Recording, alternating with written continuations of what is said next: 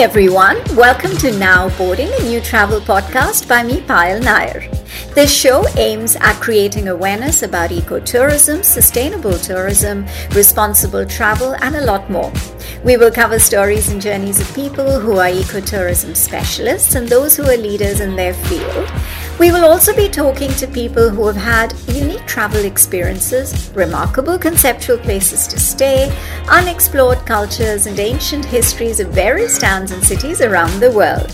Join me in this journey of knowing more about travel. Get inspired to see the world and discover your inner self.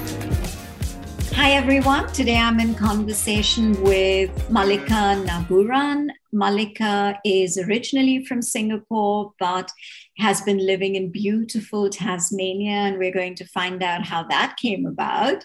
She is a practitioner in environmental strategy, corporate sustainability, environmental management.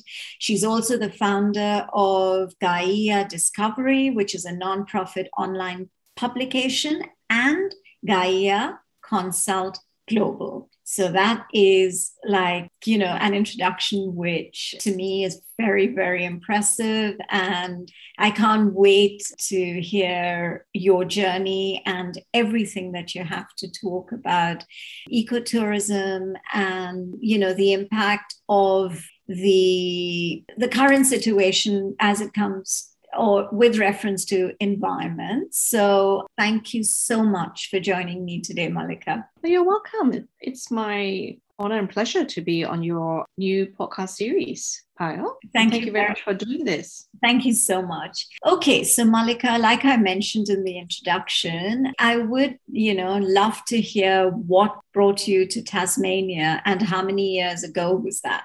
Yes, so I was born and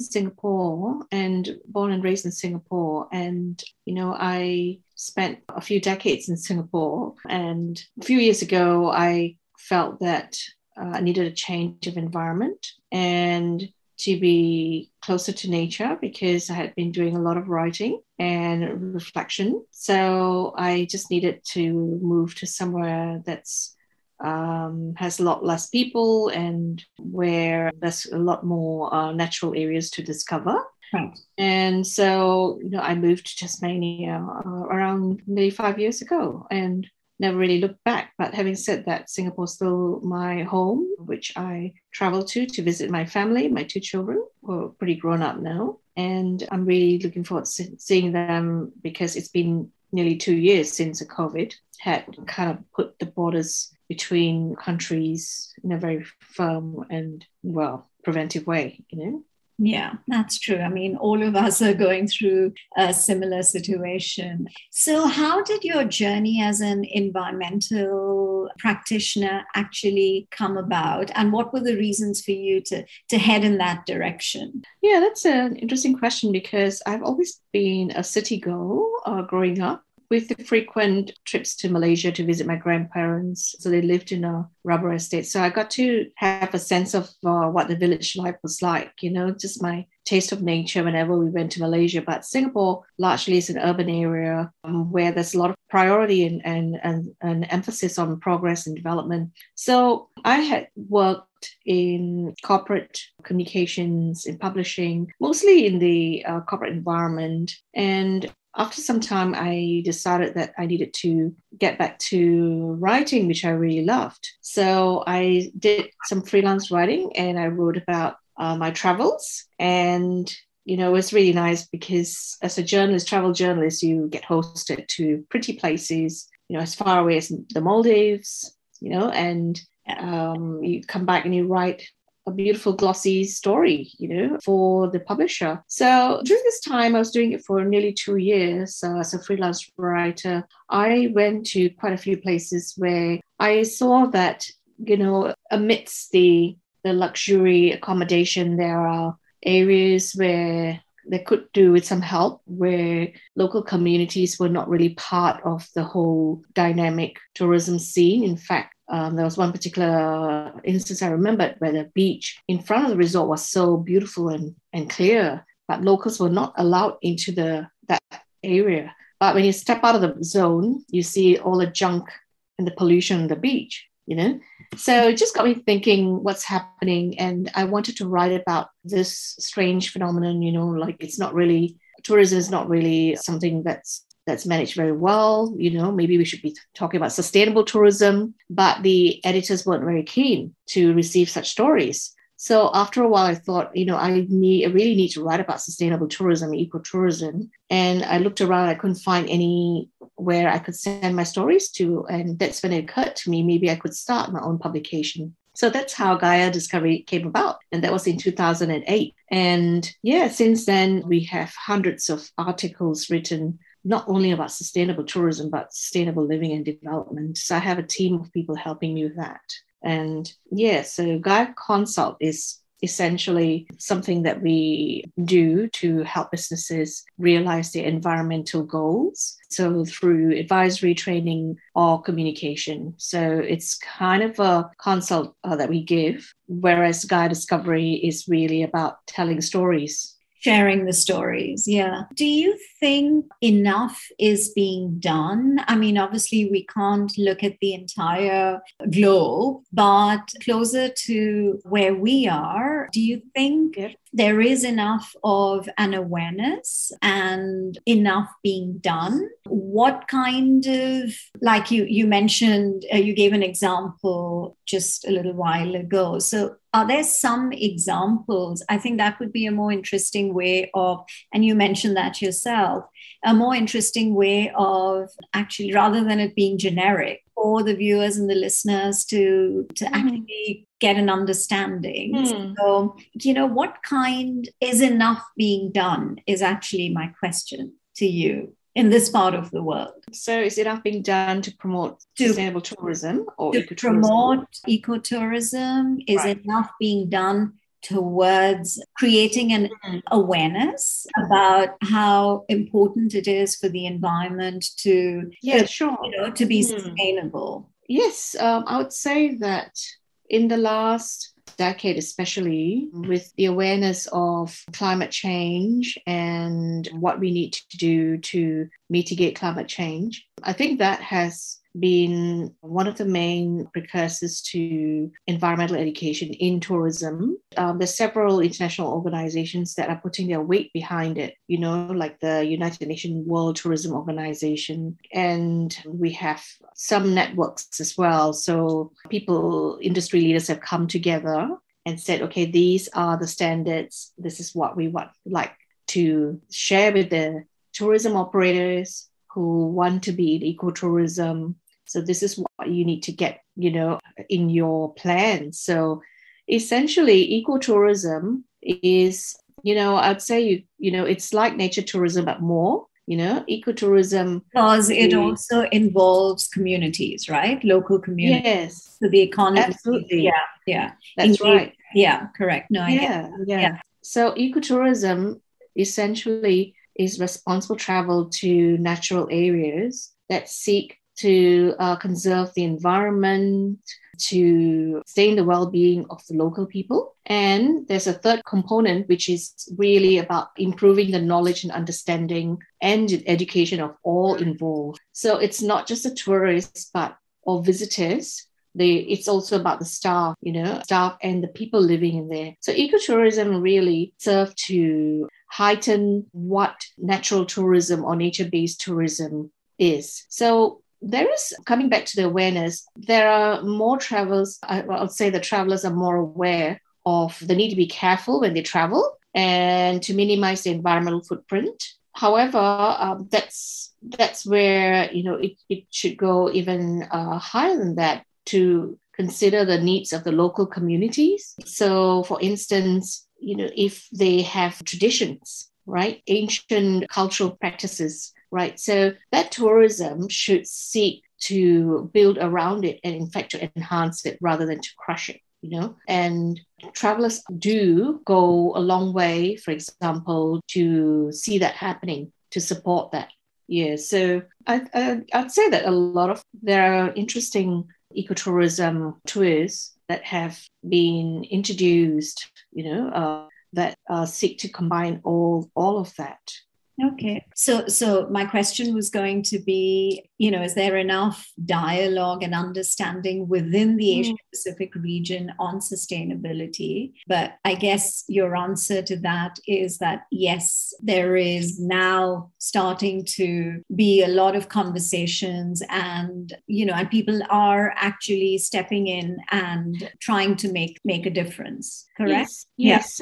So from the industry perspective, like there's the global ecotourism network, and then which, like I said, brings operators together and tries to share knowledge and standards. So there's also the Asian ecotourism network, Okay. which brings together Asian tourism, ecotourism practitioners, academics, industry people, policymakers that also serve to set certain standards in the Asian context. So, for instance, and I'm part of the Asian Ecotourism Network representing Singapore. For instance, we have introduced standards for accommodation. So this would be Asian ecotourism standards. So, and this is Yeah, so what would that mean when you say that specifically for accommodation? What is it that has been introduced? What is it that is being done? Yeah. So if you wanted to open a resort, for example, you could use these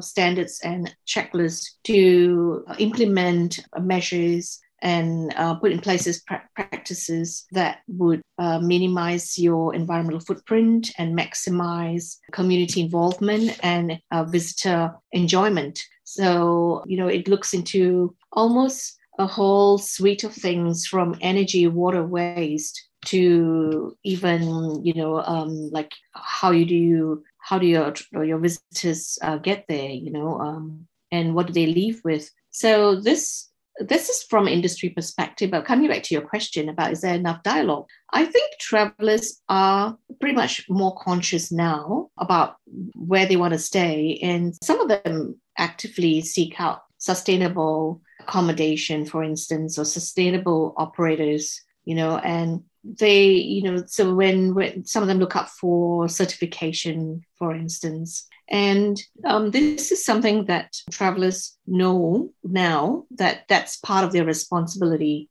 to being accountable to climate change and environmental degradation. So I'm quite positive about the whole ecotourism scene taking off in a bigger way once we can all travel again.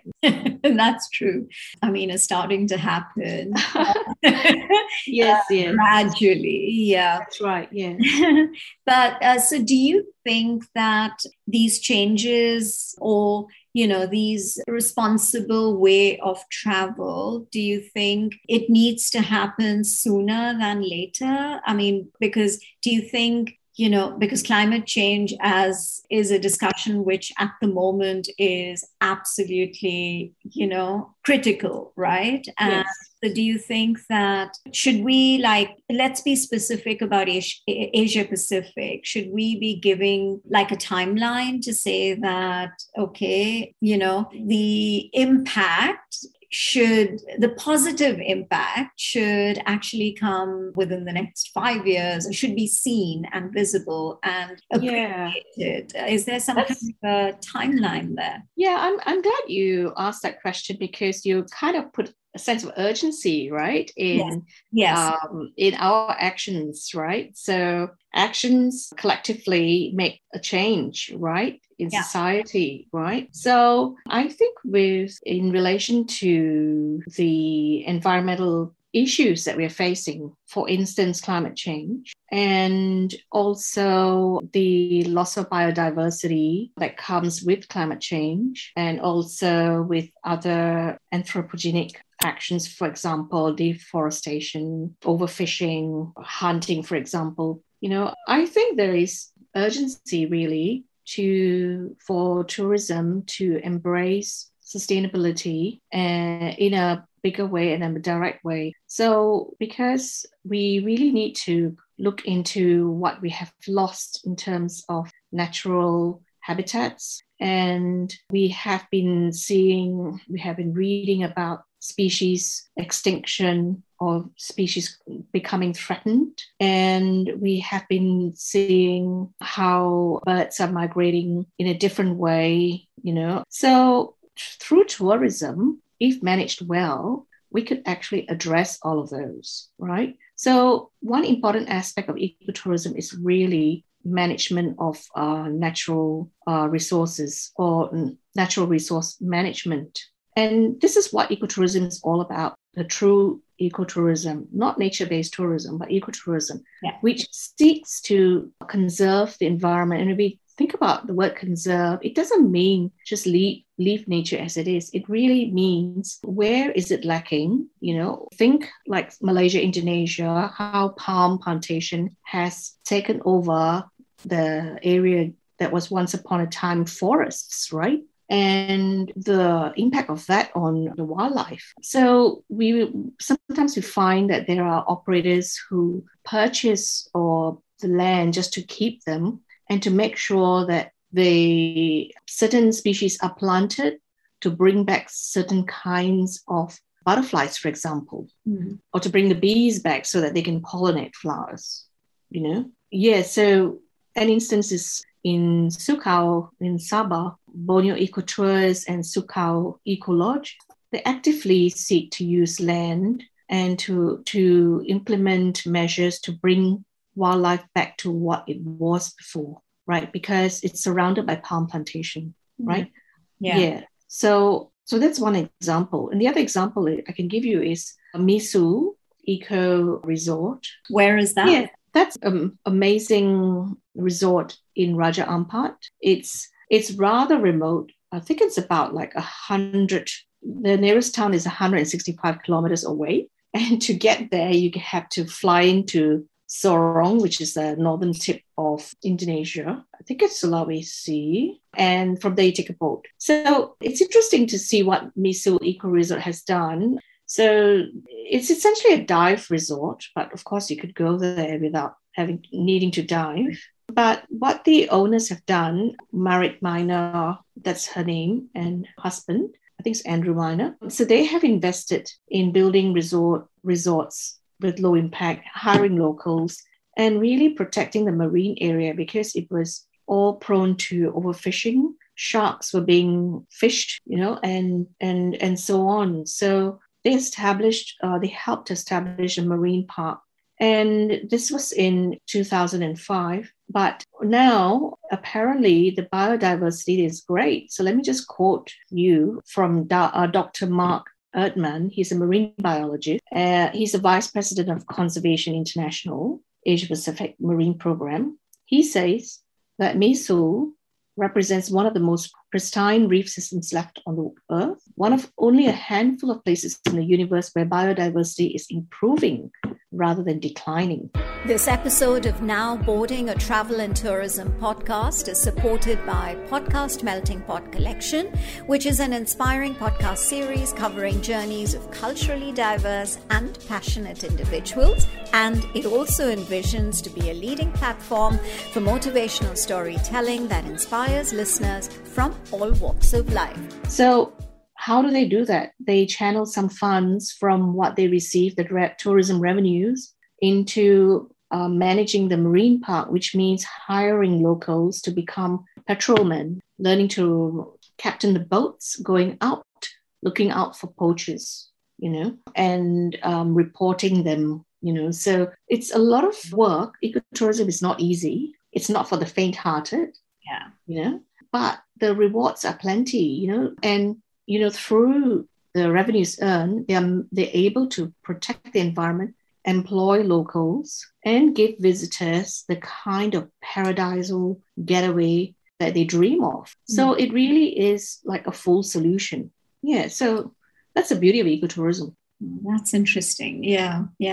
And it's interesting when you're also able to give specific examples so that, people who are listening in or watching this interview will actually kind of have that in Yeah. mind. And so there are people who are actually actively concerned and, and are doing whatever they're able to within their scope to try and that difference. So, so it's very encouraging to hear that. And it's also interesting, to see how your publication has articles, like contributed by so many different practitioners, right? So, what is the reach of your publication, and what is it that you're trying to establish is not the right word, but what is it that you're trying to achieve through your publication? Sure.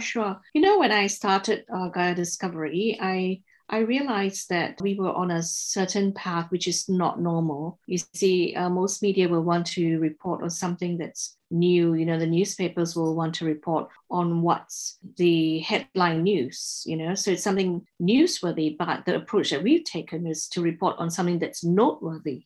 Okay. That's so huge. So yeah. Yes. So what we do is through Gaia Discovery, we highlight people who are making a difference. So can be rather, ordinary people like a chef or a volunteer, or even we had conservationists, and it could even be a Nobel Peace Laureate. We've interviewed climate change scientists and the president of Timor-Leste, or former president of Timor-Leste, Dr. Jose Ramos Horta, who was really keen on ensuring that he had sustainable tourism happening in Timor-Leste, and we also write about the planet, but we focus on solutions. Okay, that's what's important, because that's right. There's a lot of blah blah blah, okay, all gloom, gloom and doom. Exactly. But you need, if there's no solution, then it's endless. It's like it's got, where does it go? So I think the fact that through your publication, through all these people that you're talking to, you're looking at finding solutions, I think that's a huge step. Yeah. So for instance, we have an amazing Filipino writer, Henry Tasio. He's prolific, and he just writes about the environmental solutions on so many issues, like mostly agricultural or on aquamarine, dwindling fishes and so on, and there's so many hits. We have people from more than 100 countries visiting Gaia Discovery every single day. Wow. And we have around million hits viewership or traffic, a year. And we have subscribers to whom we send our newsletters, and they appreciate the articles that we write. So this is started because of passion, and we want to tell the story. So the purpose of Gaia Discovery is really to tell the story behind something incredible, something special that no one quite has heard of. So we try to talk to, say, the inventor, or we look at comparative solutions. So if you visit Gaia Discovery, for instance, you can find that we have a few articles written about using waste material for beneficial use. For instance, one of the recent articles is using pineapple waste from pineapple matter to making clothes, right? So that's a byproduct of pineapple that's in the Philippines. And so someone's actually doing that? Yes. Wow. And get this, Payal, would you like to eat an ice cream that has plastic matter in it? So scientists have discovered a certain ingredient, like a vanillin from recycled plastics, that can be used in food, and it's food grade, standard. Wow. So we think wow, and we want to write about it. Yeah, no, absolutely, and you should write about it. Yeah. Wow. So we also write about festivals, focusing on culture, tradition. We just want to have people think that sustainable living is fun. It's to be celebrated. It's not gloom and doom. And it's not for someone else to fix. It's for everyone to fix. It's for Yeah. you and me. Yeah, absolutely. I mean, Yeah. I think each one of us in whatever I think whatever way possible, we should be able to contribute. I mean, that's the reason why I decided to, start my new show, Now Boarding, because I mean, obviously, it's just like a drop in the ocean where, like what you're doing with your publication, I would be, I'm having conversations with people like yourself, people who are actually who are involved, who are leaders in what they're doing and who are making a difference. And if my platform is able to reach out to even a handful of people, convert it into an engagement, I think I would have contributed. So that's so I think so you don't have to be an environmentalist to do it. No. You don't have to be like a leader in sustainability. I think if you have a platform which you think can speak to others, that's what makes the difference. So absolutely. It's people like you, with your program, Now Boarding, that would further increase awareness and give new ways of doing things. I think information is so important. Yeah, and whatever avenues can be used to share it, I think is it does make a lot of difference. So absolutely. So Tasmania, I mean, I've been there, and you can drive from one end to the other in like a day, and so I can completely understand why you chose to move there. So what are some of the, before I wrap up our conversation, what are some things that you can pinpoint about Tasmania that you feel, is close to nature, is sort of helping keep the state away from, the regular cities and all of that? Because I know Hobart is the capital, right? Lawrence, that's right. Yeah, that's up in the north. Yes. That's right. I mean, that's where I was, but then I did drive from one end of the state to the other. Yeah, and it was absolutely pristine. So is that what attracted you to Tasmania?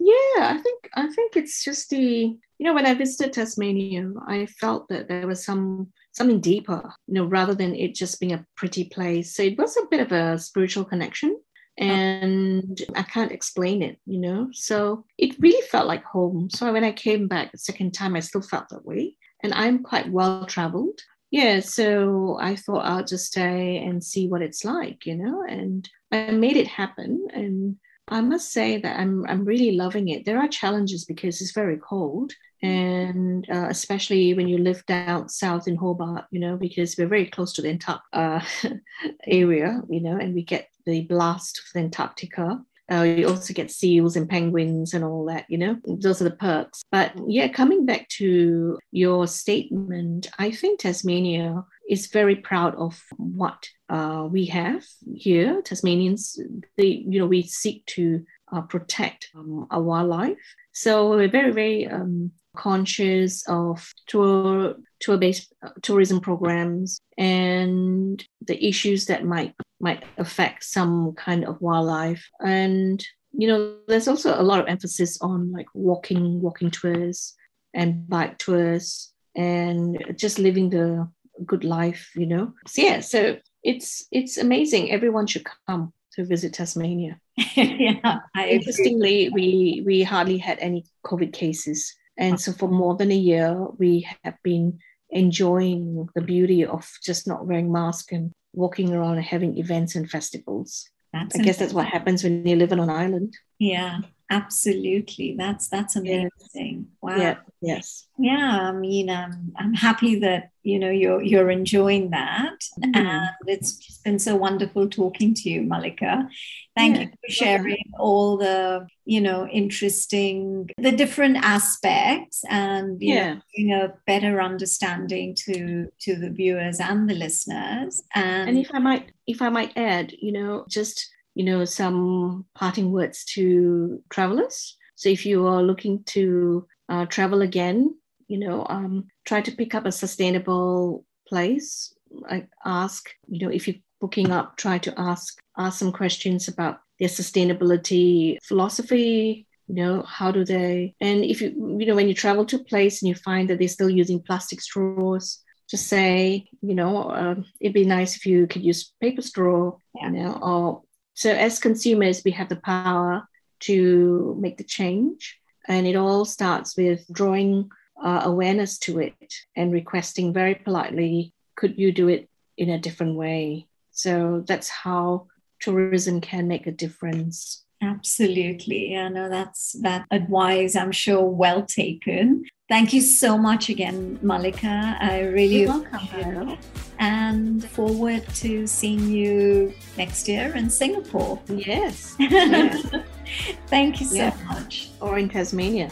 I'd love to come back. Yes, absolutely.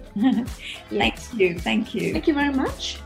Hope you enjoyed this episode of Now Boarding, a travel podcast. Check out other episodes on Spotify, Apple Podcasts, Google Podcasts, or wherever else you listen to podcasts. And of course, don't forget to share your thoughts with us. Stay tuned for more exciting episodes only on Now Boarding, a travel podcast.